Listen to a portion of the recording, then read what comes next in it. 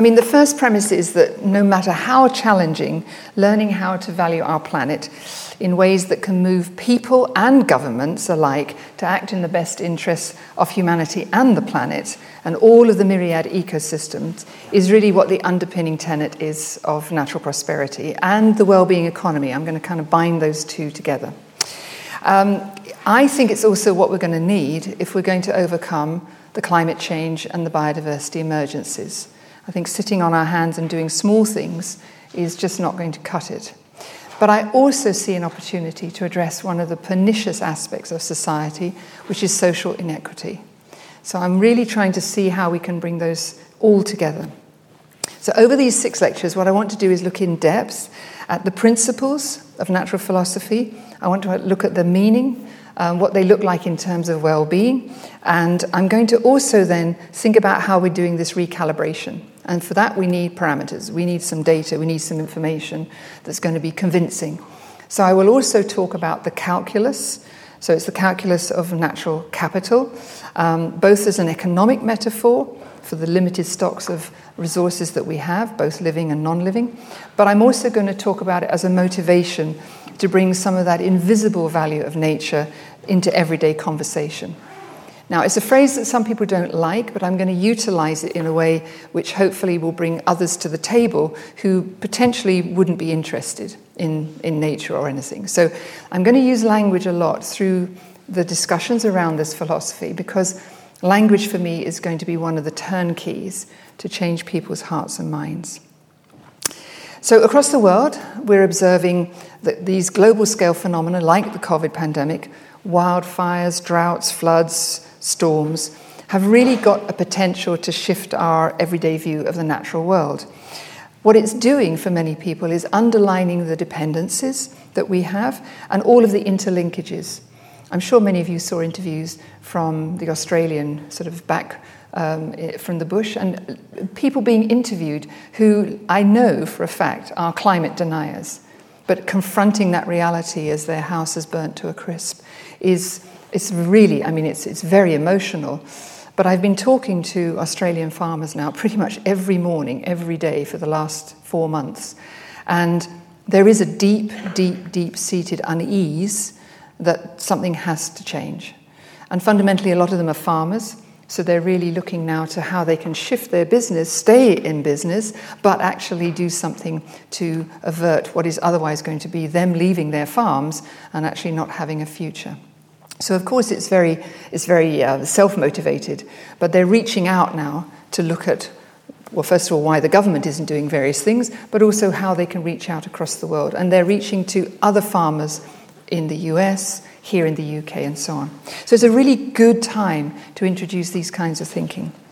Unfortunately, the economic system doesn't quite seem to respond in the same way, and I would say that it really overlooks a lot of the needs of humanity and the workings of the planet. It does it in a very, very kind of superficial way, but what it's not really doing is addressing those unsustainable dependencies that we have in our global trading systems, our consumption patterns, and just literally the overexploitation of resources. So altogether, we're kind of driving on the wrong side of the highway. And what I'm going to try and propose for us is a natural prosperity, this way of thinking, which is going to define an economy in which everything, the policies, the solutions, and the measures, right from the get-go, are designed to deliver human well-being, and they're going to be geared towards positive, regenerative environmental outcomes. So I'm going to focus a lot on outcomes, and I think that's something that we need to also put our attention to. Measuring things is okay, but we need to focus on outcomes. Now, we're not going to hear about this is all, fairyland and off into the future. We have countries who have committed themselves to doing this. There's New Zealand, Iceland, Scotland, Finland, Wales. Now, notice they're all quite small countries. And that says something about how we're going to achieve this, because in every case where that conversation is happening, there's a very close relationship between government, and what is happening at the community level.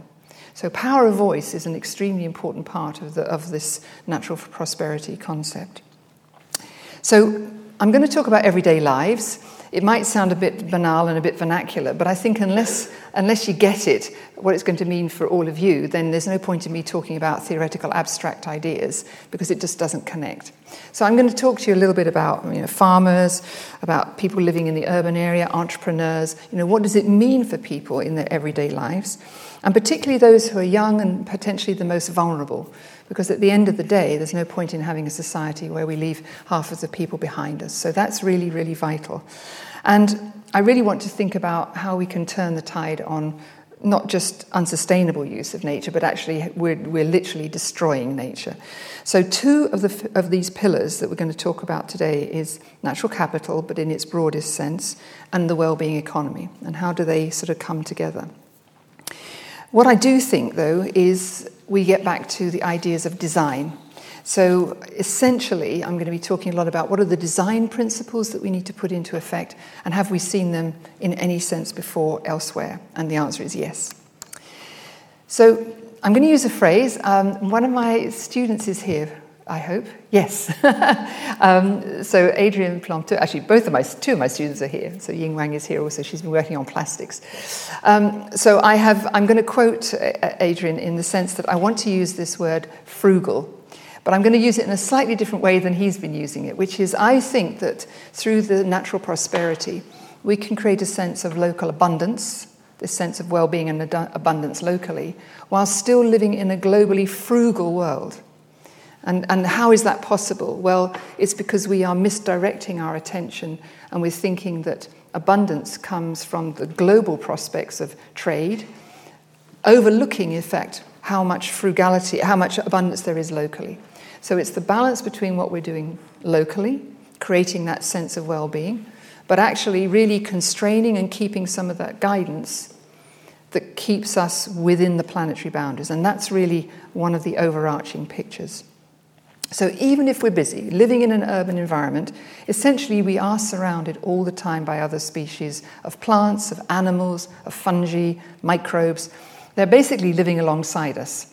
And they're essentially keeping us alive and well. You may not realize it, but they're helping us to breathe, they're pollinating the crops, they're providing us with clean air, with water and food. So there's a lot of invisible helpers out there doing things. When we know more about them, we realize that these living organisms can give us a sense not only of our locality, but also they do connect us to the vast biosphere that we live in. Now, one of the challenges we have is that COVID brought around a sense in which ecological thinking has bubbled up to the surface. And people have connected it to eating more healthily, to doing more exercise. And we can see it. If you go to bookshops, you go and read articles, and wherever we are, we're seeing that nature is much more apparent in books, in poetry, in films, in art, in music.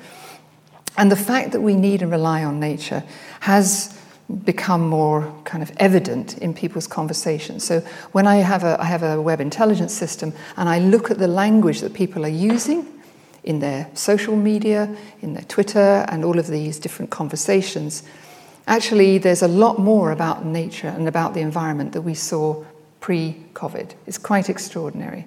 So, there's about a 20% uplift in the numbers of times that words relating to the environment are being used. So that's already quite encouraging, and it's sort of below the parapet, but we can certainly detect it. However, the fact that someone realizes they rely on nature to survive doesn't necessarily mean that their understanding will motivate them or affect their motivation to go out and safeguard it. And that's really our challenge. So we hear the words, we kind of get it, we're quite rational, we think, but that emotional link to nature is what is essentially missing for many.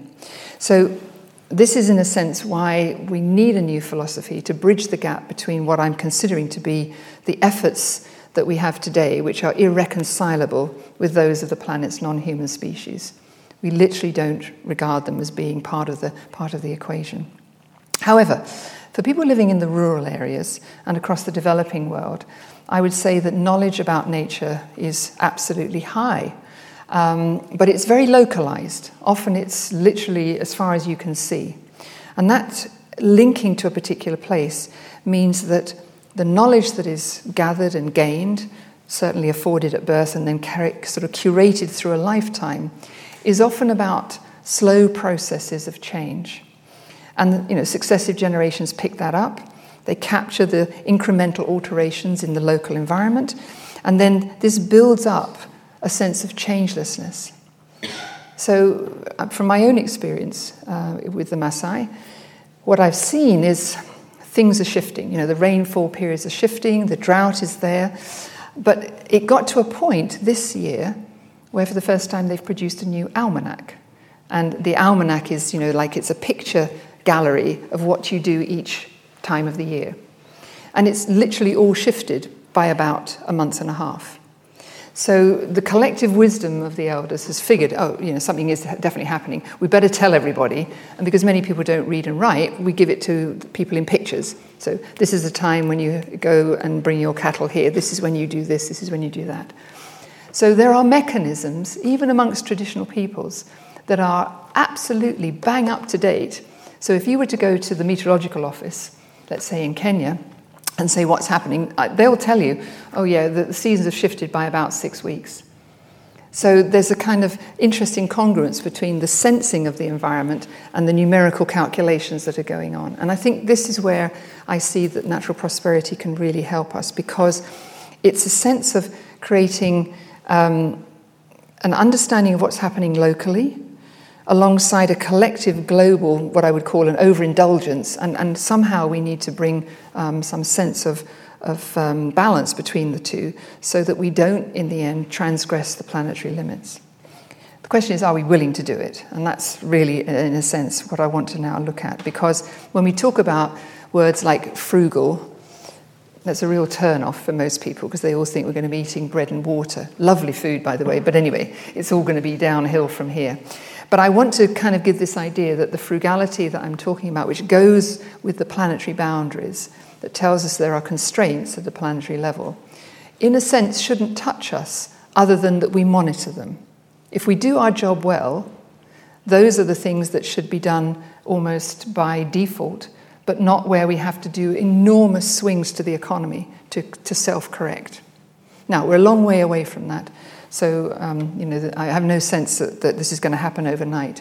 But that's kind of where our destination has to be, where, broadly speaking, the planet is understood deeply enough, but where locally we can actually create livelihoods and abundance for all. So one of the things, of course, when you sort of put a big brash statement up like new philosophy, is that you're not going to do it from a blank sheet of paper. And so there have been many, many people who've written just fantastic books and ideas, and I've had the privilege of knowing a lot of them, working with them, and so on.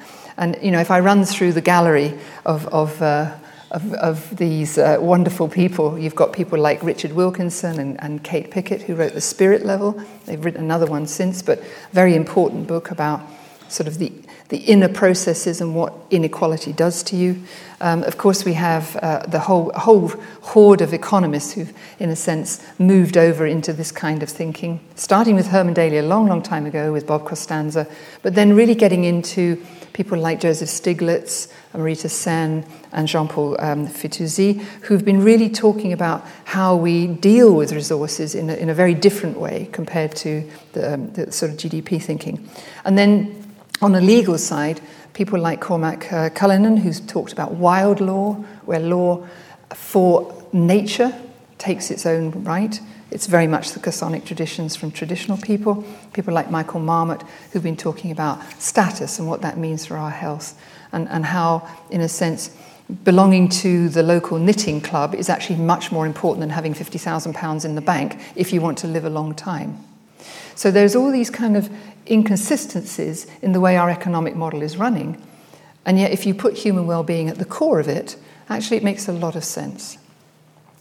So these writings have led me to the point where I can begin to understand that the biggest problem that we sort of had, although it wasn't, and it shouldn't be seen as a problem per se, is the thinking that went along with industrialization. Because in a way, what that did was dissolve a lot of the ties of rural communities, pastoral traditions, along with, and this is important, the languages, the dialects, the vernacular, the way that we describe the place where we live.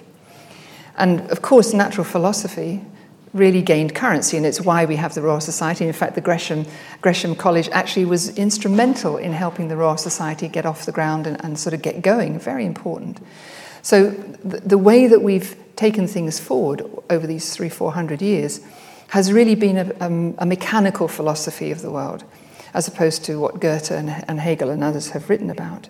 So this mechanical idea, in a way, has encouraged us. It's sort of galvanized technological improvements that have, in a sense, asked for new knowledge, but it's always new knowledge to do something, to have authority over how the natural world is operating. Now, these are well understood ideas and principles and so on. And we could talk about needing to feed people, needing to clothe and house and so on.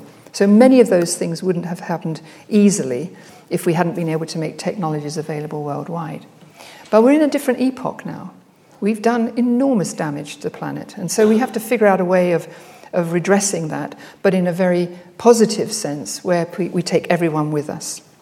And so one of the things that I want to speak to is what it means to have an understanding of your birthplace, of the languages that were there maybe only 10, 20, 30 years ago, but have maybe disappeared out of use.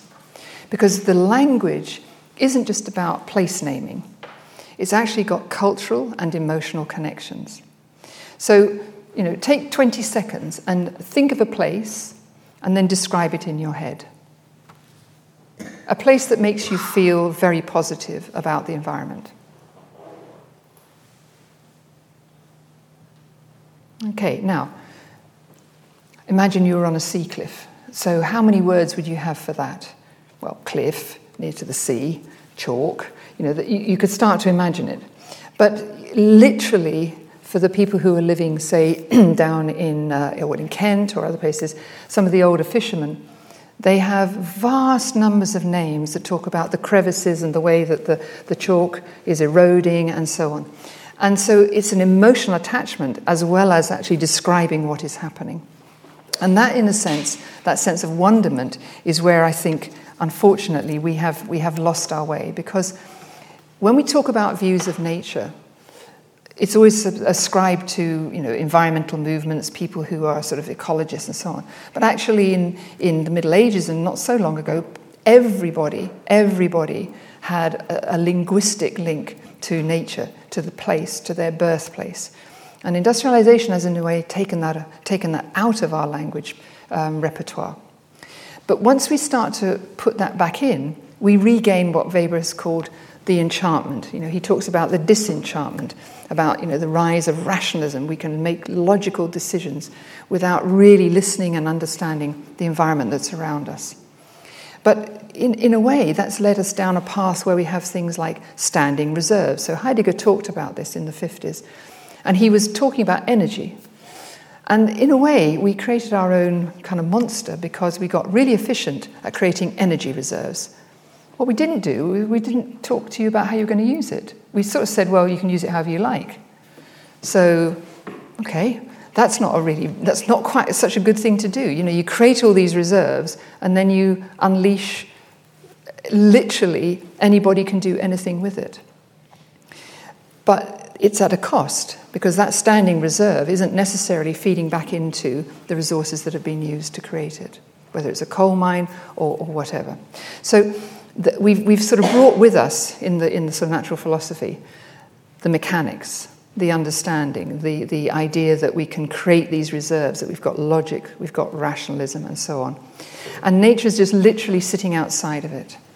So these views of nature, as we currently see them, means that we have put apart traditional societies as some kind of primitive groups. They don't really know, they can't read, they can't write. But if you listen to them and if you live with them, you see that it's an entire continuum. And that continuum is actually what we should try to introduce once again back into the way that we live on planet Earth. So the distinction between artificial and not artificial, it doesn't exist amongst many traditional peoples. Naturalism, however, sees this separation all the time. And interesting, when you go to Japan, you find a kind of weird hybrid here, because domestication is about taking a bit of wild nature, but you bring all of the language with it. So, for example, the cherry blossoms, which are very iconic, they were an artifact of a planting regime. But what happened was the cherry blossom has brought an enormous emotional attachment to land and to trees and to forests. So they didn't subjugate, they essentially brought it and enhanced it, because it was something that the Japanese peoples really felt very strongly and very emotionally attached to. So you can do mechanical things in the landscape, but the motivation for it is probably one of the things that's been missing up until now. So as we're actually embedding sort of natural prosperity as potentially the values-based approach in this post-COVID recovery and the recalibration, what I'm proposing is that we need to look at a fundamental redesign of how our relationship sits with the natural world. And what I would suggest is that we need to think about nature outside of this use-value framework which we have, and instead we have to become much more expert in analysing what nature, instead of saying what can it do for us, actually what is nature doing to us, because we're part of nature. So understanding that it's nature doing things to us rather than just how can we use it. That's really the kind of sleight of hand that I'm talking about. Now I think probably in the last few months, I'm not quite sure when it came out, there was a fantastic writer called Robert Macfarlane. I don't know if any of you read him. He's written a book called Landmarks, and Landmarks is where he documents the use of language to do more than just give place names. And this particular picture is from an incredibly important ceremony in the Maasai tribe, which happened this year. Regardless of COVID, it happened. And effectively, it was so important that people and the elders made a decision to have this ceremony. So this is where the two sides of the clan, the right and the left, the age classes, they come together, and you can see that most of these gentlemen are in their 40s, but there are some who are in their late 20s. So they bring the two sides of the clan together, of the class together, and they make that age group. And then they all essentially graduate, so they become the next set of elders. And the reason they do that was because there's this whole group of young people who need to take their place in society. So by moving everybody on, it opens up the space for the next generation to take their place, to go in the bush, to learn how to take care of people, and to be able to get married, because you can't get married until you've actually moved on up. So it's a very, very strict way of operating. It's got lots of flexibility in it. And I was utterly, utterly amazed. So the men go off for 4 months into this special camp, and they eat very, very special foods, and they do very clearly things associated with nature, with wildlife and so on. And I sat down with my husband, who's one of the chiefs in the Maasai, and we calculated how many additional words there are in Ma just to describe this process. There are 1,280 words associated with this process. And I would say at least 3/4 of them have to do with the trees, the land, what you're doing in the land, where you're sitting, and how you build the houses, and so on. And so you can see how the language is enriched both to and from nature. Literally, it's a way in which this rite of passage will happen. And this is what Robert Macfarlane points out in his book. It's a beautiful book. He also talks about it in many other places. For example, there's a great anthropologist called Keith Basso, who works in western Arizona with the Apache. And he says, this is what Basso says, he says, the Apache understand how powerfully language constructs the human relation to place. And as such, they possess a modest capacity for wonder and delight at the large tasks that small words can be made to perform. So every small word carries enormous significance. And so one of the things about a philosophy is that we have to recreate a language, or we have to create a language. We have to rediscover the language that we're going to use in conversations. So we have all of the right repertoire of getting people together, participatory processes, creating new institutions. But when you've got everybody in the room, what is the language that we're going to use to talk to each other? And I know that when I go into rooms and I talk to senior people and I start using words that have to do with the environment, There has been in the past a lot of embarrassment. Oh, green stuff, trees, don't know about that. Now you can't stop them. Which trees are we planting? My 10 million trees, what species are we going to plant, and so on. So the conversation is changing. But then, of course, they don't know which trees to plant because they have no idea about which trees to plant where. So slowly, things will happen. But what you realize is that this conversation needs to be contextualized. So we can talk about trees in the round, but if you want to go and make an impact and you want to talk about carbon sequestration, well, you better be planting the right tree in the right place. And so to have that conversation, you need to know essentially who you're talking to, which community, what you're going to do, and why you're doing it. And that's the missing piece, the enormous, what I would call diversity of landscapes, materials, and the way that societies have created products out of those landscapes to support human survival is really what we need to recapture. And we need to get that kind of universal idea that diversity, unlike what we've said in the traditions of the industrialized world, diversity is our strength. It is not our weakness. Now, if you're an ecologist, you know that by default. You know that diversity in ecosystems gives resilience. But if you think about our technological world, a lot of it is about getting rid of all of that diversity and trying to create products that work absolutely on the nose. We understand how they're going to work. You push the button and this thing happens. I mean, you'd be a bit surprised if you turned your radio on and something else happened and something else came out of it, wouldn't you? Yes, that wouldn't be very good. So in a sense, I'm not saying we're going to start creating weird and wonderful things, we should be. But the idea is that we need to carry over the idea of diversity being absolutely core to our survival. And that holds for people. Diversity amongst people, diversity in nature, we're all one and the same. No species stands still, so why would we ever think that we should stand still as a human population? All right, we need diversity. We need diversity of ideas as well. So, assuming, in a sense, that we've got ourselves into a conversation around prosperity, and we're seeing that it's linked to nature, and we'll kind of get to that, how that would happen. When I sit down, and my colleagues in the university and in all the different groups I work around the world, when we sit down with communities and we say to them, what does prosperity mean to you? They come up with a whole raft of ideas, right? Forget GDP, forget all of that. It's rarely money in the bank. It's usually community, who I know, networks. It's health, it's education, it's a clean environment. So there's a sort of top scoring, but health is always there. So this is just a little word cloud of the common words that were coming as we had these conversations. Health is really, really core to all of this.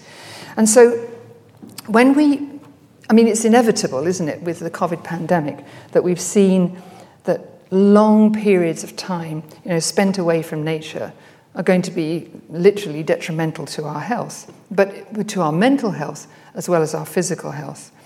And this is where some research comes forward, which is very useful, but we don't have nearly enough of it, which shows that time spent in nature, it really does mitigate things like allergies. It reduces all-cause respiratory, cardiovascular, and cancer mortality. So there's many, many things that just even 30 minutes in nature will do to address our basic health.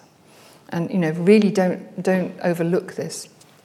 But it turns out that the presence, the accessibility, and the proximity to green spaces also does a huge amount. Not quite as much as walking around for 30 minutes in green spaces. And the challenge is that we don't really understand the role of biodiversity in those green spaces. So we understand green, good, and we kind of understand the physical processes.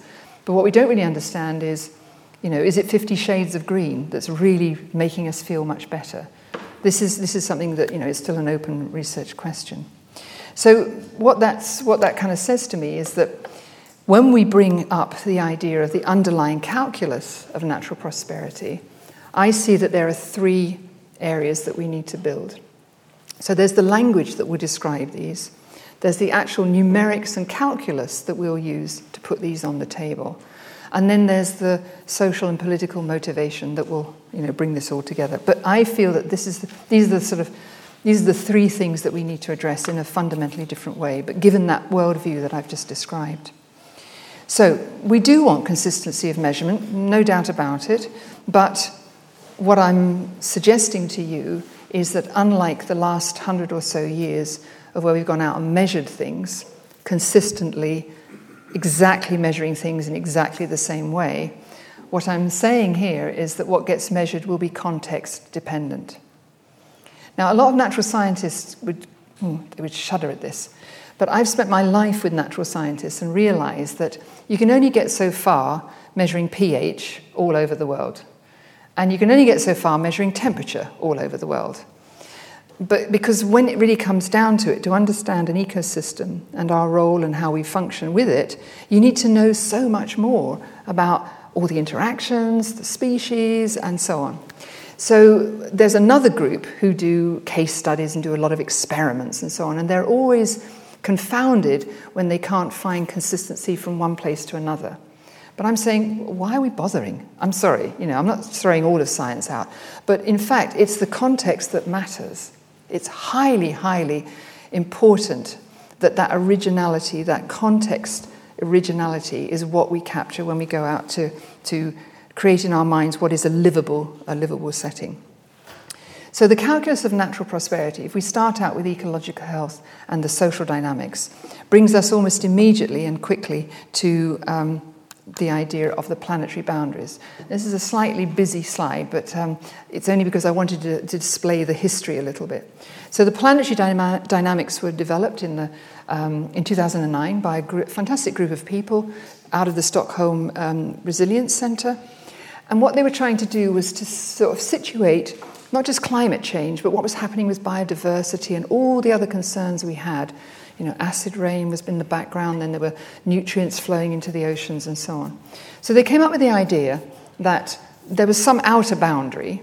It was articulated nicely, but a lot of holes appeared subsequently. But it doesn't matter because it set people off on a different thinking line.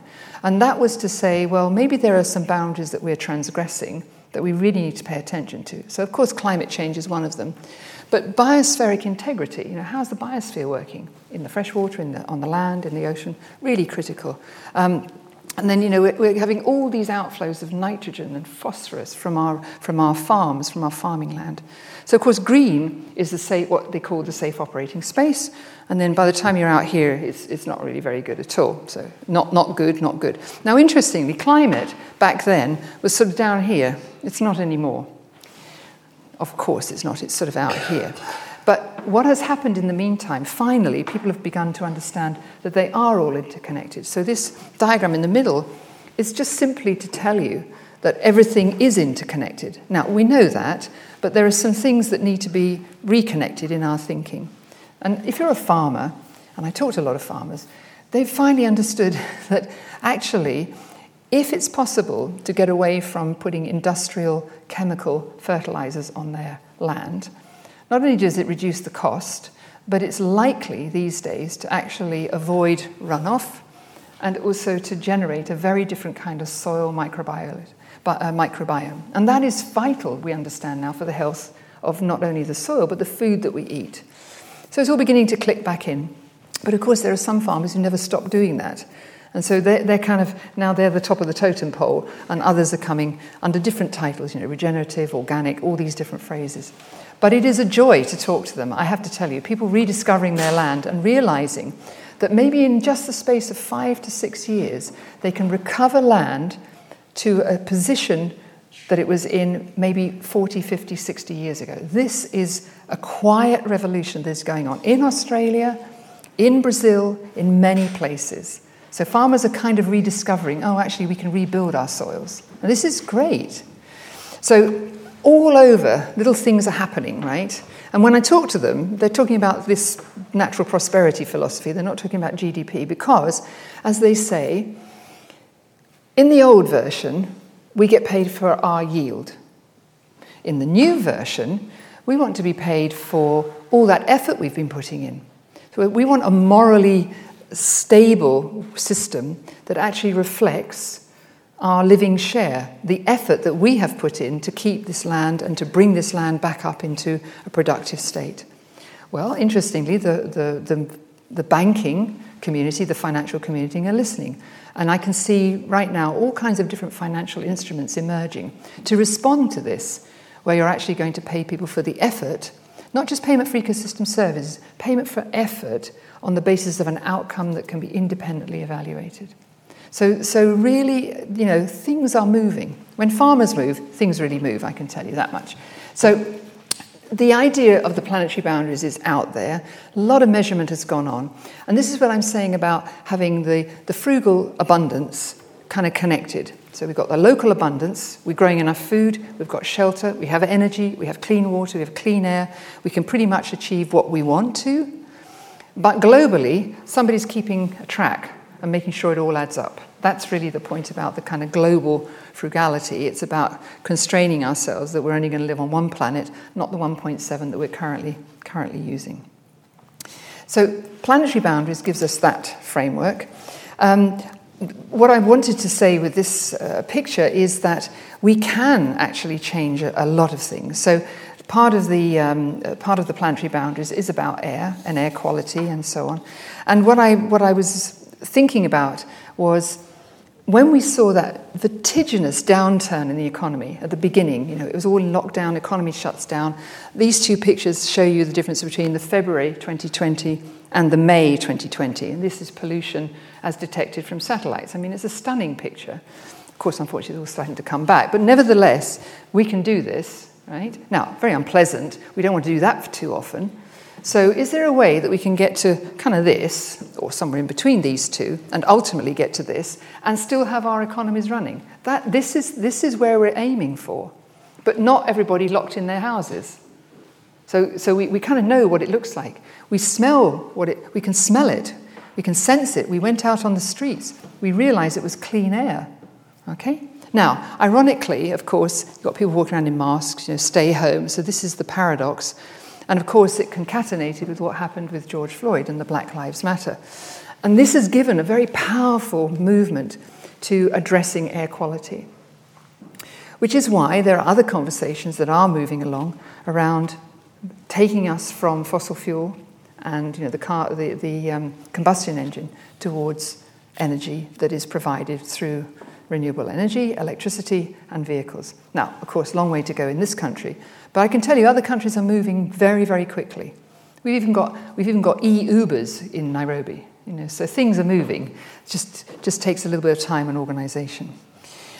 And what is really good is that once you start to get clean air, people start to see other things. So in interviews in London and in several of the capital cities around the world, at this moment, and then subsequently through 2020, people were interviewed about what it was like to go walking for their 1 hour or however long they were given to go and walk. Literally, I think it was almost a sort of 98% rated that clean air, they'd never experienced clean air before, and having experienced it, they didn't ever want to go back to that. Now, of course, it wasn't strong enough to stop it, but already there's a lot more, activism and people moving on the ground to change things. And so I come back to this being part of nature, being out in nature.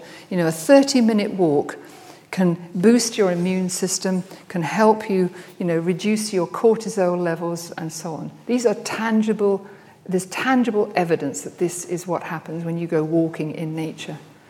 20 minutes in nature improves concentration with children, for example, who have got ADHD and ADD. So, and the other thing is it's like exercising your muscles. Once you do it and you enjoy it, you do it again and you do it again and you do it again. So the next piece I want to look at very quickly is the calculus of consumption and production. And yes, of course, we're going to talk about GDP, no doubt about it. But I don't want to spend too long tonight on that because, we can spend a long, long time talking about that. What I want to say, though, is that this parameter space has really got the core of everything that we've measured in the last 30, 40, 50, 60 years. And it's about, the production, the yields, it's all of that. But if you look at the invisible costs, we've always talked about all the externalities are not there. There's a lot of economic jargon around all of this. But to really prosper, it means that this consumption-production model that we've got ourselves into doesn't mean that you get wealth plus well-being if you look at prosperity. That's not the answer. And in fact, what we really have to do is not necessarily talk about degrowth and all these negatives. What we have to really think about is challenging our social and cultural values. And I say that because if we stand back and look at how many of us are living, we really do have an addiction. And that addiction is not necessarily about the things we get addicted to, like drugs and so on, but it's an addiction to the way that we generate wealth and how we view wealth. And that has huge consequences for consumption and production, because it's all about our social values. So, I work hard, and I'm at the top of the pyramid. I earn that respect. Hierarchy is good for me, but everyone deserves some kind of respect, actually. All right, and I've earned my security. No, but everyone deserves security. So I'm going to set aside my nest egg. I'm going to keep this piece of land so I can give it to my children. Yeah, but what about the people that could use the land in the meantime? Couldn't we have a community setting in which that land can be used dynamically, put things back in? So hierarchy creates an addiction to reserving and preserving and taking things out of the economy, savings and so on.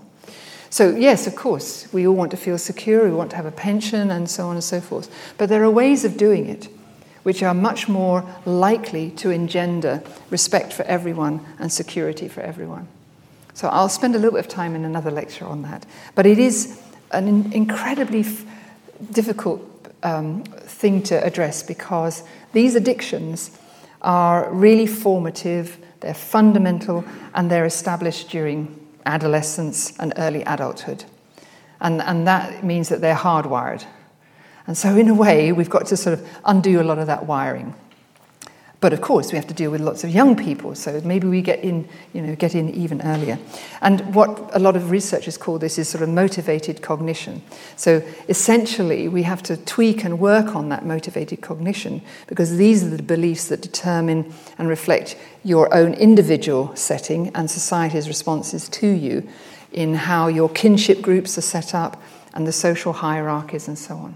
Now, young people are quite different in many cases today. I notice that they form different kinds of structures and different communities, and they move around. They're not quite so, stuck in the hierarchy. But I look again at some of the traditional groups, and although it looks from the outside to be very, very strict, there's huge flexibility, and where you sit and where you come into the hierarchy, for example, in the Maasai, is all based on your behavior. It's all based on how good you are to everybody else. And if you do not protect the others in the village, if you do not take care of the community, you're basically put down at the bottom. That's it, you didn't do your bit. And you can be expelled as well, which is not a very good idea, because there are lions out there that will eat you. So it's quite a desperate situation. You don't want to be like that.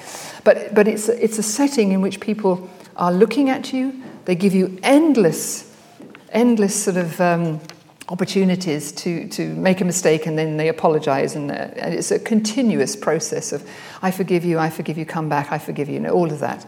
So everyone gets, multiple chances. But the difference is that they take that sense of community very seriously. So even a young person can play a very important role if they do something. And that's what we've lost. Our hierarchies are still very bound with, you can only do certain things when you've done 10 years of experience. I mean, you read every job interview or every job description, it's like, please don't bother applying for this unless you've got 15 years in this particular job. Wow, that's a non-starter, isn't it, really, if we want to get a whole kind of way of thinking to change. So these sort of fundamental beliefs are all linked to the preservation of these addictions, of the hierarchy and of the accumulation, right? So it'd be under no... I'm not saying we're going to break everything down, but there is a sense in which we have to be a bit more assertive. So, of course, GDP. This is the picture of GDP for me: rapacious use of resources, with no kind of recognition of what it looks like in the long term. And we sort of want to get to here. This nice, bubbly, nice picture, happy picture. But it's a picture of, I would say, the circular economy thinking. The idea that we can abandon some of this way of moving ahead, of accumulating wealth, by literally building up reserves, creating, back rooms of special materials and so on and so forth, so creating cartels around them to control the price and so on, but effectively trying to even that out. So we have to abandon some of the standard economic approaches, and we have to really think about nature isn't something abstract, it's actually real. And this is where, of course, we come to the idea that one size won't fit everyone. There will be differences, and there will be contexts in which we need to operate. So this comes to the heart of the last part, which is about distributional fairness and equity. I never thought I would ever hear myself giving any thought to it, simply because I didn't feel trained, but I've read and read and read about this because my two colleagues, Richard Wilkinson and Kate Pickett, wrote a book called The Spirit Level. And it was a real wake-up call for me because it's full of statistics. Literally, every other page is a graph. But what they're saying is that the fundamental health of all of us, and I mean mental health, but also physical health and disease, originates from where we sit in our society on the scale of equity and inequity. The more unequal society is, you might as well sign into the local hospital, frankly, because your likelihood of having a nice, healthy life is diminished. And it's not just me saying it. This is, all of the major studies continue to come back with this. So what can we do with that? Because that's really very, very deep, and yet all we see, particularly through COVID, is this increasing inequity. And this is a picture taken outside when people didn't know they were having their photograph taken. None of them look very happy, do they? Well, maybe this lady a little bit, but, all pretty grim, really. And yet, this is the picture that people put on their social media.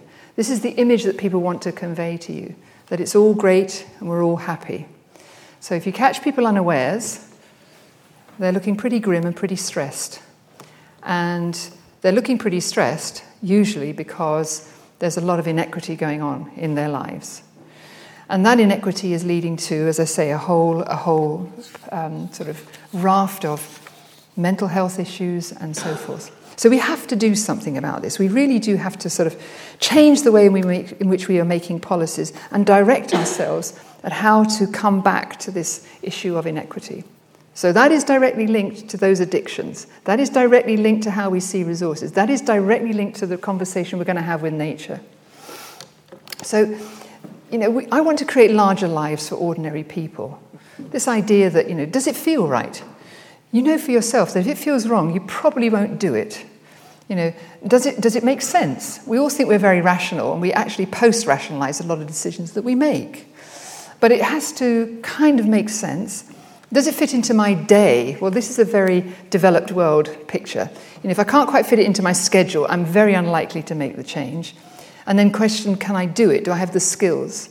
So, in providing a new philosophy of how we want to, how I think we could live, we actually have to put it down to people's individual sense of, is it the right thing to do? Can I do it? Am I skilled enough to do it? Do I want to do it? Does it make sense? And can I fit it into my life? So there's all kinds of, other things that we have to consider when we're trying to change the world. Now, there's lots of books out there, but one I love is obviously Tim Jackson's. You see, Prosperity Without Growth is displaying towards the economists what we're talking about. But Lorenzo, who's a really amazing Italian politician, has really hit the hearts because, in fact, the Pope really, really liked this because he was talking about the world after GDP. But it's written like a classic Italian. It's full of lots of emotion and how we're going to go out and how we're going to get our bread and our pizzas and all of this. So it's been translated, and it is a really lovely, lovely, lovely book. So definitely worth you looking at. Because what they are doing is trying to say, well, how can we change the economic system? What can we do? We need a sort of collective well-being, and that means quality of life. But we need to change the institutions. We need to change the business practices. We need to change the way we do our politics. So reorientating goals, changing expectations, this is the kind of thing that I'm going to spend some time on in the next lectures, going into the detail of what it would look like if we really achieved it. And I've got lots of stories about people who are doing it, which is, I hope, going to be inspirational. We're going to look at design principles. We want to be goal-orientated, but that goal should not be a few people collect a lot of money in their banks. No, it's got to be well-being for everybody. We're going to be talking about context. London is not the same as New York. I'm sure that if you talk to a lot of Londoners, they don't think they're the same as New Yorkers. But, we somehow make a statement, all big cities are going to be doing things in the same way. Well, they're not. But rurally, absolutely, there are big differences. Strengths-based, recognize the strengths. This is absolutely critical. Communities have real strengths. That's what we need to bring and harness into the whole development of what are the local aspirations. So I'm part of a group, Essex Renewal, Essex Climate Commission and so on. 1/3 of Essex, of that county, is going to become part of a climate focus area where literally there's going to be a renewal with farmers, with local people and so on. And we've just been, it's very exciting. People are investing, it's becoming attractive and so on. We're even going to re-roof all the churches with solar panel slates. It's amazing, really. But it's because they got excited that they could actually do something that others might be interested in. And everyone brings their strengths to the table. Obviously participatory, obviously holistic. We want evidence. We want to be able to show others what we're doing, right? So that calculus, there's numbers all sitting behind that. And we want to do some experiments, and things are going to fail, but that's the only way we're going to find out what's possible. So, we're destined to fail, definitely.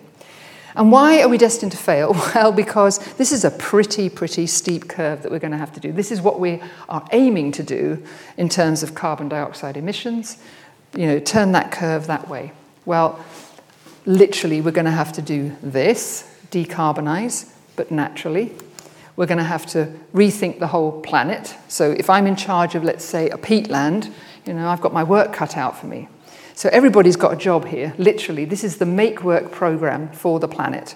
But everyone will benefit globally and certainly locally. We need to regenerate our agriculture. Did anyone see the Earth Shot on Sunday? Did you see the amazing story about the lady who's doing forest gardening with palm oil? Brilliant idea. So we don't need to have this. What she's doing is she's putting the palm oil back in the forest and then growing things around it. So she's now, with Chester, of all places, has created the first city that's selling non-deforested palm oil. Wow, that's incredible. I didn't even know there was this product. So people are really inspirational. Great idea. We have to depollute our environment. I've just finished the plastics report, the global plastics report. Enough said. It's a disaster. But we'll never get all the plastics out of the ocean. I'm sorry, we won't. And it's, a lot of it is 50 years old and it's still floating around out there in the gyres. But let's not put any more in the ocean. Okay, so there's things to be done. We have to protect our ecosystems, so we have to have that conversation with ecosystems so that we feel like going out there and protecting them and conserving them, because this is no good. And it's no good for the president of Brazil to say, pay me millions of dollars so I can go out and protect it. He's not believable. Go to the people locally, maybe.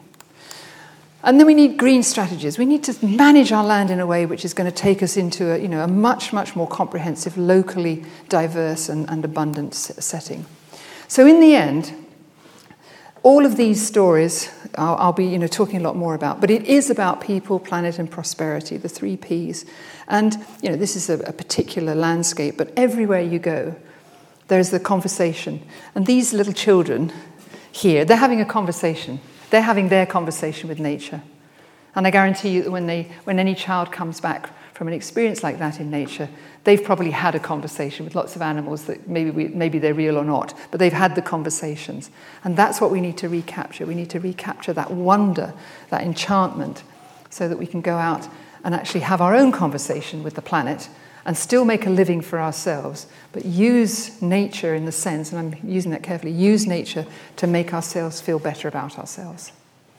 So that's my new philosophy. I don't know whether it's believable, but I'm very happy to answer any questions. Thank you so much for listening. Thank you.